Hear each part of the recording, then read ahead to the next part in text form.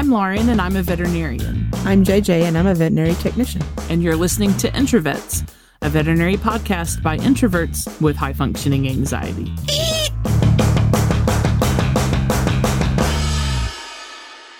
Hey, everybody. Welcome to the Snackisode. What's up? JJ is still suffering from a mild cold, so we're going to work with the voice that we have for today. I'm not dead yet. I'm getting better. Also, my cat is screaming in the background. Can y'all hear that? Did you forget to feed that thing? No, I fed them. They just act crazy. It's Saturday. Carl's at work. He's gone to work in weekends now. And so I'm here by myself, and they know I'm here, but that I am locked in my closet. And so that infuriates them. You're supposed to be interacting with them. All the time, right? Constant cat holding, except also don't touch them at the same time. Yes. It's very easy. Okay. All right. Well, so today we're going to be bringing you another Did You Know episode. And I'm going to start it off. JJ. Yes. It took a really long time. Okay. JJ, Sorry. Did you know that monitoring the resting or sleeping respiratory rate in animals with heart disease can tip you off to problems before the patient gets very sick? I did know that only because I have a heart patient wandering around here somewhere. And I checked that respiratory rate, and she's sleeping quite often. I've even taught Ben how to do it. That's fantastic. It's a super easy way for clients to measure how the pet is doing at home. And I find that not everyone has heard of this. So like when I travel and go to different clinics and I'm seeing a congestive heart failure patient and I talk with them about what's the resting respiratory rate been, and then people are like, what? And I'm like, okay, let's start from the top. So I wanted to go over this. I think, if you're working in a veterinary practice, especially general practice, making sure that all of the technicians and all of the doctors know about this strategy is going to be really, really helpful. And I've been using it for a couple of years now in managing my cardiac cases, and it has really, really helped prevent mild respiratory changes from progressing into fulminant, dyspnea and things like that. It's avoided a lot of ER visits. So monitoring resting respiratory rate or sleeping respiratory rate. And those are two different things. And we'll talk about that here in just a minute. So this is a really sensitive technique. So it can detect changes in your pet's comfort level much faster than just having the owner observe whether the pet seems like they're in distress or not. It's also easy and completely free, which most owners are a huge fan of. Whenever I see a heart patient, I automatically prescribe for the owner to measure the respiratory rate pretty frequently at home. And how frequently I do that sort of depends on what sorts of symptoms the patient is having and how bad their heart disease is and things like that. So, but you can use this for animals who are already in heart failure and you're trying to monitor their treatment. You can use it for animals who have a heart murmur and you're worried about heart failure developing for some reason. And you can use it for example on, say, kitty cats that maybe you have an older cat who's also got a long-standing heart murmur. And now you have to start steroids for some reason. Maybe the cat has been diagnosed with IBD, or something like that. And you're like, ooh, I'm a little bit worried. Mm-hmm. And so for those type of cases where you're managing multiple diseases at once and you really need to start that steroid, but you're like, well, there's a chance we could send the cat into heart failure. Having the owner monitor this at home is super helpful. So the owner is going to simply count the number of breaths that occur in 1 minute while the patient is either resting or asleep. Now, we also want to do things besides just say that statement to the owner because owners do not know what they're doing. So I like to provide videos of how to do this. There are tons on YouTube. Make sure that owners know that inhalation and exhalation equals 1 breath because it's really common for people to double count. To make sure that the owner is not rushing over and putting their hands on the animal to measure because that's going to interfere with the measurement. So you want to set the owner up with a comfy area, pet up with a comfy area. The pet needs to be resting or fully asleep, not panting. not sitting up looking around at something interesting or anything like that. The patient needs to be like truly resting. And I like the owner to passively monitor this from a distance, like a 5 to 10 foot distance. You can watch it and see when the abdomen is moving, right? When they're breathing. And then we want to count the times. For newbie owners that are doing this for the first time, I have them actually set a timer for a minute and count every single breath for the full minute. For people that can handle a little bit more complicated, then we can get into math. So maybe they measure it for 30 seconds and multiply that by 2, or they measure it for 15 and multiply that by 4. But I have found that a lot of people get confused about how long to measure it and what to multiply it by. So I just a lot of time have them start with doing it for the full minute. And, because it's just a minute, like it's fine. Just do it for the minute. If you're ever getting really crazy results, have the owner do it for the full minute, because I have often found that there is a math error involved when there's something really crazy that doesn't fit with what you're seeing, clinically with the patient. Like if they're seeing every single day it's 50, and on physical exam the pet's like da da da da, like tap dancing everywhere, and it's like respiratory rate of 23 in the room. It's like, this isn't 50 at home. Something is wrong with the way we're counting it. So then we have to dig into that. But most owners really like this, and I think it's also because it gives you something concrete to do if you're worried, right? Like if you're worried, you can do this, and it's pretty sensitive, and then if it's okay. Probably the patient is not in respiratory distress. And if it's not okay, then like I have proof that going to the ER is reasonable, right? Mm-hmm. Mm-hmm. So how often are we going to do this? Well, it might just depend. For my stable patients that I'm just wanting to monitor, I have the owner take it at least once a day for a full week. That's to develop a baseline of normal. And then I go off to like once a week. For my not stable patients, I might have them do it more than one time a day. It just depends on what's happening. And then I have owners kind of set up and look for a trend. So over time, say we've been managing a heart failure dog for a year, and that owner knows when I measure it, it's usually between 18 and 22. Now all of a sudden it's 27 pretty consistently. The patient isn't in distress. This isn't an emergency, but I know I need to call the vet and get in the next time they're open, right? Or now say it's 35 all of a sudden, that's an ER trip. Okay, so having them understand what the baseline is, and I set these for each individual patient, what the don't go to the ER but make an appointment and the go to the ER right now numbers are, is super helpful. And a lot of owners feel like they're like, now I'm in control of the situation. Now I know I'm less confused, and I know what's happening, and I know what to do. So resting respiratory rate versus sleeping respiratory rate. Just like what it sounds. Resting is we're not fully asleep, but we're laying down and quiet. We want to make sure that we're in a normal temperature environment. It's not too hot, not too cold, nothing distracting, not fireworks time or anything crazy. Sleeping is like when the pet is fully asleep. Like for a cat, we need to make sure the cat's not feigning sleep.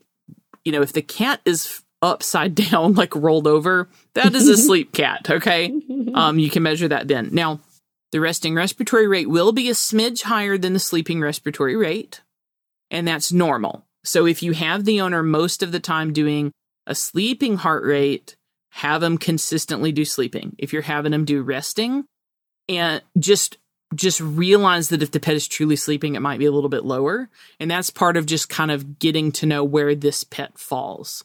Similarly, if you're measuring a respiratory rate while the pet's resting, it's going to just, you're getting a little bit higher values. Just make sure that you're not confusing a resting and a sleeping patient. Checking a resting respiratory rate is not diagnosing anything. So say you have a high respiratory rate resting or sleeping. That doesn't mean the pet has pulmonary edema. That means the pet has something going on that's making them have to breathe faster. And we got to figure out what that is. So that means we go to the vet. So it's not diagnostic. Now, maybe if you have a heart patient that's been on furosemide for a long time for their pulmonary edema, then we can kind of mostly assume that if the resting respiratory rate is up, that it means we need to increase the furosemide dose. But if that change does not pretty dramatically reduce it and the patient gets stable, then still right to the vet. Because we need to make sure we don't have some other stuff going on, because there are other things that can increase the resting respiratory rate. And there are a few references that I think would be great for everyone to read. I'll put those in the show notes and also in social media. So these are actual studies on sleeping and resting respiratory rates in dogs. I'm just going to read the titles really quickly, but look for those links in social media and on the episode notes. So the first study is Sleeping and Resting Respiratory Rates in Healthy Adult Cats and Cats with Subclinical Heart Disease. And that was in the Journal of Feline Veterinary Medicine and Surgery, and that was published in 2013. The next one is Sleeping and Resting Respiratory Rates in Dogs with Subclinical Heart Disease, and that was published in the Journal of the American Veterinary Medical Association in 2013. And the last one that I used was Sleeping Respiratory Rates in Apparently Healthy Dogs, and that was published in Research in Veterinary Science in 2012. Sweet. And that is my presentation on resting and sleeping respiratory rate in dogs and cats. Yeah, I liked it. It was good. Thank you, JJ. Mine's not quite as long, but sorry, I think it's kind of fun. No, I liked it. My second one will not be long. It won't be. My second one's quick. My second one's going to be interesting. Okay. So I don't know if anybody else has seen any of these TikTok videos of people posting the massive cicada geddon going on in the Northeast, but cicada Armageddon. Yeah, they're everywhere. Oh Lord, they're coming. Mm-mm. But when I was seeing that, I was thinking, I mean, cicadas are like the perfect kind of dog snack because they're big, they're crunchy, they make fun noises. They do. And if you had that many, like, how do you keep your dog from eating them? Because, ew, that's a lot. That's gross. Yeah, but yeah, you're right. I did find a article about how those are, one or two aren't bad, but I mean, most dogs have very little self-control when it comes to binging on too many things that they love to eat. And if they eat too many, they can definitely get some problems. It can cause some nausea, vomiting, diarrhea, and GI pain on a good day. But those shells, the outer part of the cicada, they can actually collect and cause an obstruction. So not cool. And a couple ways that you can hopefully teach your dog to not indulge on cicadas. You can teach them the leave it command, where a lot of times you use it, food or treats is kind of used in like what's the word I'm looking for? You have like your lower reward system and then your higher reward system. So say your dog, it likes baby carrots and it likes green beans, but it loves peanut butter. It'll do anything for peanut butter. So you can give your dog a carrot, tell them to leave it, and they do that, they get a higher reward of peanut butter. So that's one way you can teach your dog the leave it command. I'm sure there's tons of them that you can find on YouTube. But teaching them that command, so if they go after a cicada, you can tell them to leave it, they leave it, and then they get a reward for not eating the poor cicada. Or you can, cheat and just say, hey, that cicada, I'm sure that looks really tasty to you, but I've got peanut butter over here, so, come over here, please. And that might work short term, but if you've got a lot of them around, you might want to train them to do the leave it. Leave it is really handy anyway, because I have a dog that likes to eat spiders, which is not good for her at all. And we've tried teaching her that. She's not very good at it because there's not really any food group that's higher rewarding for her than another. All things are created equally delicious in her world. So that's been a challenge for us, but lo and behold, I don't know what would happen if she found a cicada. That might be scary. So, okay, yeah. I have a question. Yeah. Are we talking about like eating cicadas that are still, flying around and stuff? Yeah, alive. Yes. Or are you talking about eating the shells they leave behind? They can be both, but they both. like the live ones. Oh, but they are Yeah. so upsetting, and they make like a noise. It's just. It's more like a noise, but Have you? Okay, so I am afraid of cicadas. I'm not gonna lie, and it is because when I was a kid, I was like 14 or 15, and it was like the Great Cicada Hatching, or whatever the fuck it's called, and we had these two Bradford pear trees out by like the parking pad at our house, right? And they were just flipping full of cicadas, okay?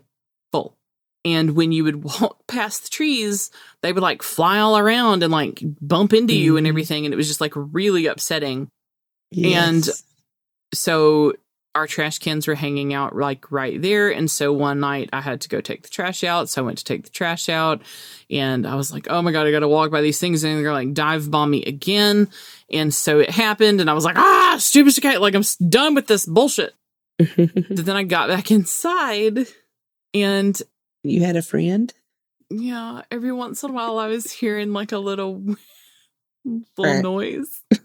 And like maybe feeling like maybe something's like running across me or something. And it was in my hair, JJ. It was stuck in my hair. Yeah. And I couldn't get it out. And I just after that episode, never again with the cicadas, I hate them. Because it was going like, it was making this little weird chirpy, creepy ass robotic chirp noise. It sounds like a little bit like the Mad thing. Like, yeah, it's just in my hair, like, oh God. Oh man, I hate them so much. So if one of my animals tried to eat one, I would just flip out. Like there'd be no taking it away or anything like that. I'd be like, I'm not watching. Yeah. You know, like I can't. I'm just turning away. I can't deal with this. It's not recommended to try to take it away from them because they may swallow it whole. It's better to just let it happen. If they get a hold of one, just let it happen. Oh no! It's not going to be pretty because those things are big. Like we had one get in the house, and there's actual YouTube video of this because I was videoing it because it got in the house and it got just slightly between the couch cushions. So if you touch the couch, you could hear the noise. And so Ben had these like massive gardening gloves on and a Dixie cup. Yeah. And a red Solo cup, whatever you want to call it. And was trying to get it into the cup. And I'm standing a good distance away, like freaking out because I didn't want this thing to come flying at me. And they can, if they hit you hard enough, you're going to feel it because they're huge.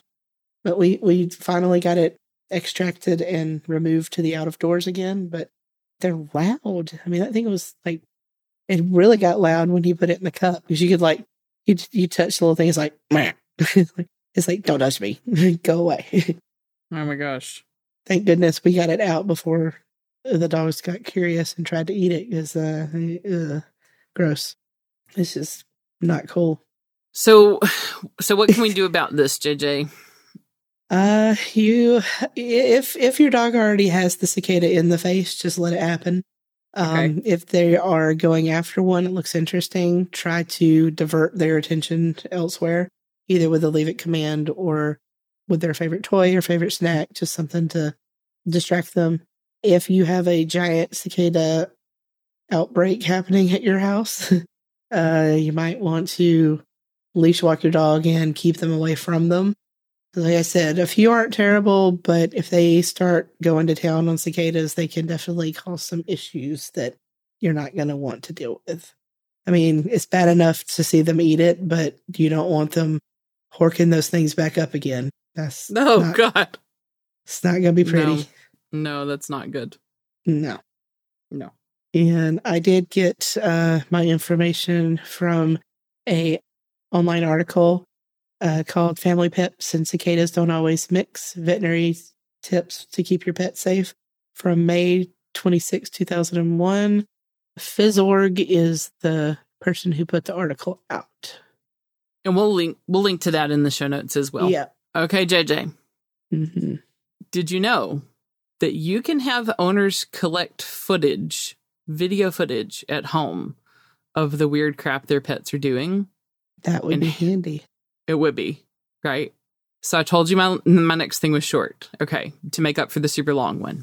I just want to point this out because I've started, I don't know why I didn't think of this sooner, but I've started really insisting that owners collect video footage of the weird stuff that they present the animal for. Because it's like, it never fails that the animal will absolutely not do the behavior when they're in the clinic, right? Like they will not. It will never happen at the clinic unless it's like a severe problem. So if you have owners bringing in a pet for lameness, have them record the patient walking at home before they come in. That way we can see what the patient's doing. Because when they get to the clinic, 9 times out of 10, they're like, I'm fine. You don't need to leave me for x-rays or anything. Bye. Like, I'm super back to normal. So have them record the patient walking from the side, walking from the front and from the back, and bring that, right? Mm-hmm. Or, for example, if the patient is having what they think are seizures, right? So possible neurologic signs, but there's other differentials that it could be. If the owner is able to capture that on footage, have them capture it. Mm-hmm. If the patient is experiencing odd behavior, a favorite one would be like shaking. My tiny white dog is shaking, right? Like, let's get a video of it. Let's see what type of shaking they're doing. Now that we have smartphones, everyone is equipped with a video camera pretty much 24/7. It's crazy, but like we need to embrace that. And I think that getting everybody in the clinic on board, from the doctors to the technicians to the reception staff, and maybe even especially the reception staff, whoever's answering the phone calls when people are making these appointments, if we can go ahead and say, can you bring any footage of that weird thing that you're bringing the pet in for? Kind of like how we're like, can you please bring in a fecal sample with you, so that we can avoid the fecal loop situation. Mm-hmm. If we can avoid like a super prolonged period of exam time trying to get the dog to do something that it's not going to do unless it's at home, like that can be really helpful. Mm-hmm. And a couple times I've had owners think something like a seizure was happening, but when we videoed it, it ended up being a syncopal episode. Mm-hmm. Or the patient the owner thinks the patient is limping on its right front leg, and it's not. It's a completely different leg than what they thought, but I wouldn't have known that because the patient isn't limping when they come in. So anyway, I just wanted to put that out there as a thing. You can just have them just email the videos to the clinic, and then you can watch them before you even go into the exam. It would streamline things like a ton. Mm-hmm. So that is my idea. I like it. I like it too. Okay, JJ, what is your next Did You Know? So this next one, you and I both are probably going to need somebody to help get us off our soapbox. Okay. And I'm going to try to not go off the rails. Did you know that up until last year, dentistry was not required for veterinary students to learn about dentistry other than an elective? Yes, I super did know that. And it's very upsetting. But it's changing, right? Hopefully. It is. That is the rainbow in all this. The AVMA proposed adding dentistry to basically adding it as a requirement instead of an elective. So they had made the proposal around June. They met again in August, and they added 2 words to their requirements. It says including surgery and dentistry now to, things that the vet students have to learn. Here's where I get upset about things. Dentistry, I don't think it's kind of like the redheaded stepchild of veterinary medicine. And it's extremely important.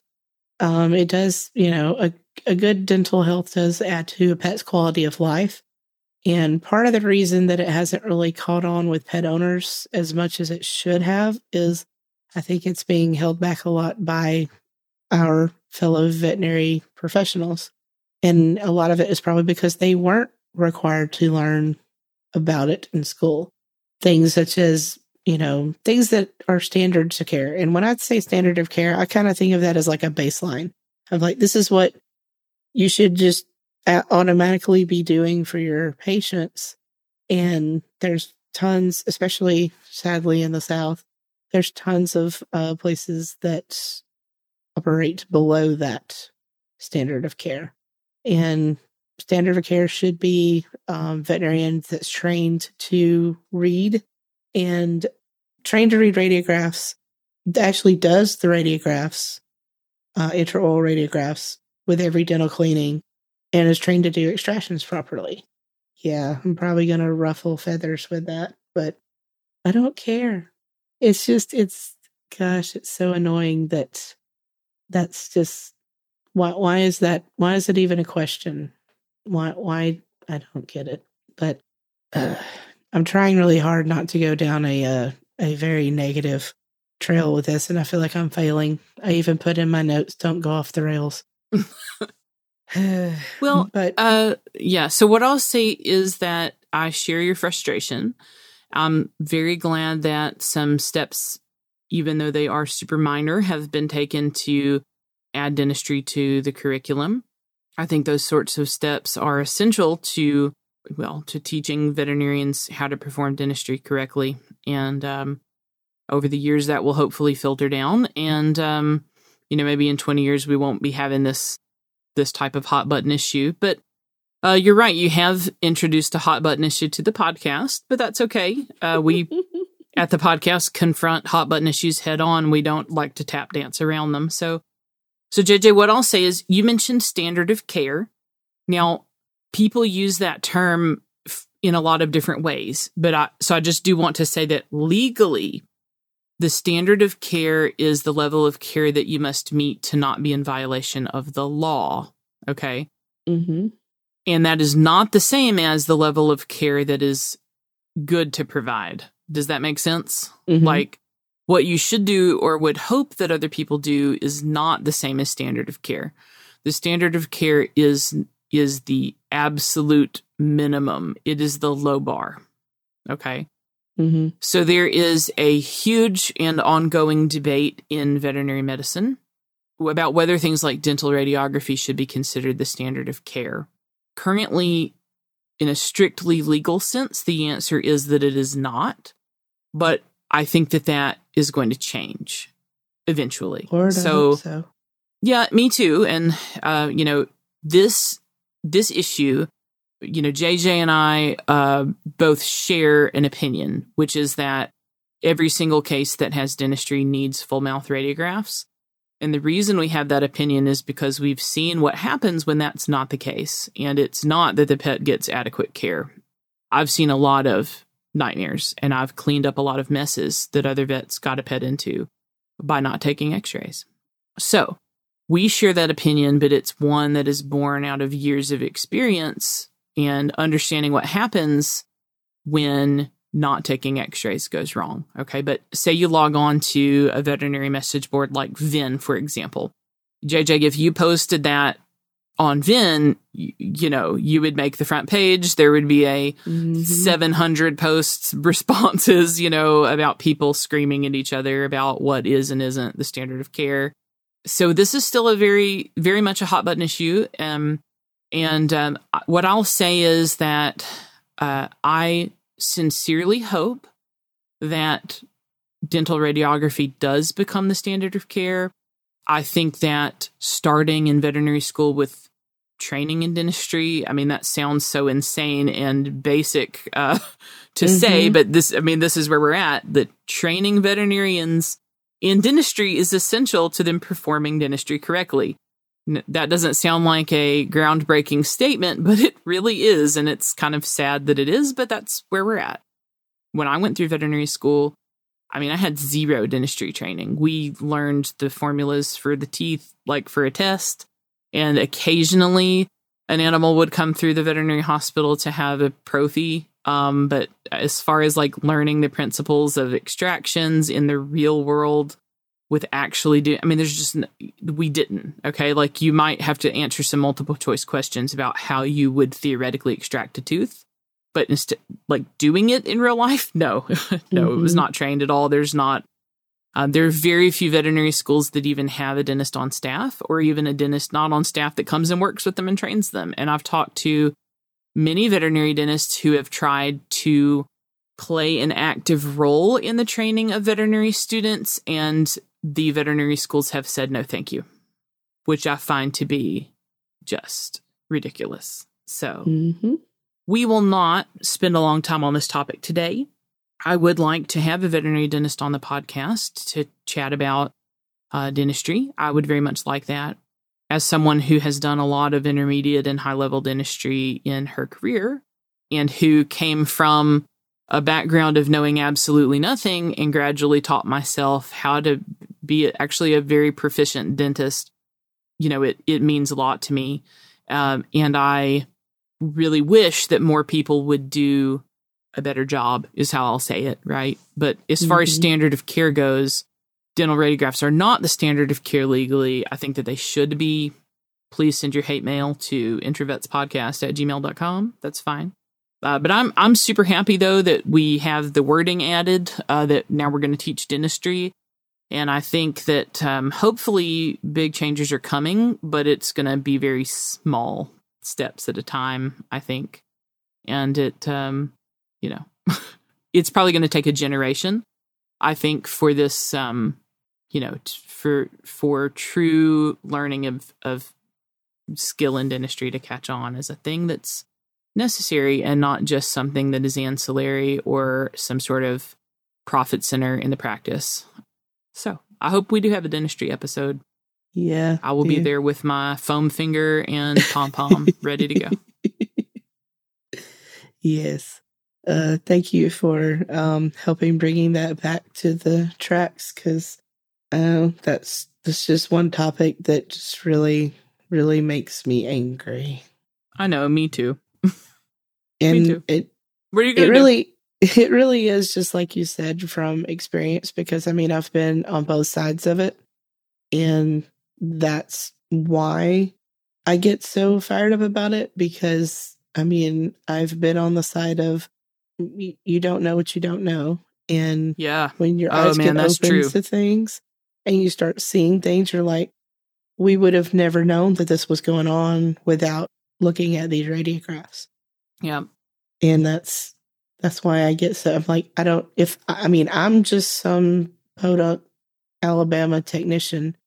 If I can see this, why is it an issue? But it is a complex issue. It is multifaceted. I don't fully understand the motivations of those in the profession that are extremely against the idea of doing radiographs. I don't get it. People used to be able to hold cost up as a concern. Look, dental radiology, there's some expensive units out there, but man, the cost is reasonable. Like, you can get a Scanx. We won't get into pricing, but the last time I priced out a Scanx, like the full shebang with a handheld. The Nomad? Yes. Like a Scanx with a Nomad. Thank you, JJ. It was not bad. It was something that I, just off the top of my head, I was like, I could pay that off in 6 months doing dentistry every day. Easily. Okay. Yep. But so we'll leave it at that. I'd love to plan a dentistry episode. We'll hop on that. And if I could leave everybody with some things to remember, just what I hope people take away from this topic is my advice, which is please take dental radiographs on every case. I guarantee you that even if you don't charge owners for taking dental radiographs on every case, the amount of pathology you'll find will more than make up for that. Most of the time, veterinarians, I think, hold on to fear of increasing owners' cost as a excuse to not grow in the profession. And I think it's time that we step away from that in dentistry. So if you're going to be doing dentistry, you need to be doing full mouth radiographs on every case. I guarantee you that it will pay off, and I guarantee it will make you a better diagnostician and vet. If you're going to be doing dentistry, you need to be trained in how to do extractions appropriately. That doesn't mean that you had a 1 hour lecture about it one day in vet school, or that old doc up the road sort of taught you how to yank a tooth out. What that means is going to actual dentistry CE and attending wet labs. Yes, that's expensive, but you have to do it. You wouldn't attempt bone surgery without doing some wet labs and some significant training. Why would you ever try to remove a tooth without doing that? That along that same lines as you wouldn't do bone surgery without doing radiographs, but you're absolutely right. And if you think about it, people, tooth is a bone. bone surgery. And I mean, the tooth is an extremely specialized bone. That's what it is. Mhm. And it happens to sit next to some incredibly important structures such as the eyeball and the sinus cavity, right? Mhm. And in micro dogs, sometimes the teeth actually extend past the margin of the jaw. So if you were trying to extract something down there and you don't take an x-ray and you break the jaw, whose fault is that? You've That's done all I'll more say. harm than good. That's right. Yeah. You have not helped. You have harmed. So we could talk about this all day. And JJ, you're absolutely right. It's something I get fired up about. If you're doing dentistry and you're just knocking the pet out, scaling, half-assed, not extracting teeth that need to go, I mean, you're not helping the patient. That's the bottom line. And I think people think that they are. People think that just scaling the teeth is helping. But once you learn more about dentistry, you find out that scaling the teeth is not helping periodontal disease in severe cases. Then it becomes, this complex ethical issue. And anyway. Yes. So please, if you're going to do dentistry, please take radiographs. Please take the time to read them. Please do an actual oral exam. Don't have technicians knock the pet out, scale the teeth, and wake it up, and you haven't even examined it. That's malpractice. Now that is not meeting the standard of care. If you guys are doing that, that is below the standard of care. You need to be examining every single patient that comes in. That's what the owners are paying you for. And if those things are not happening and you are a veterinarian seeing that happen, you're a technician seeing that happen, and you need to make some noise and say something about it, because it's not ethical or legal. No. If the pet's not being examined, that's not legal. As I say, now that my blood pressure's up, I Yeah. guess we're closing that topic for now. Right.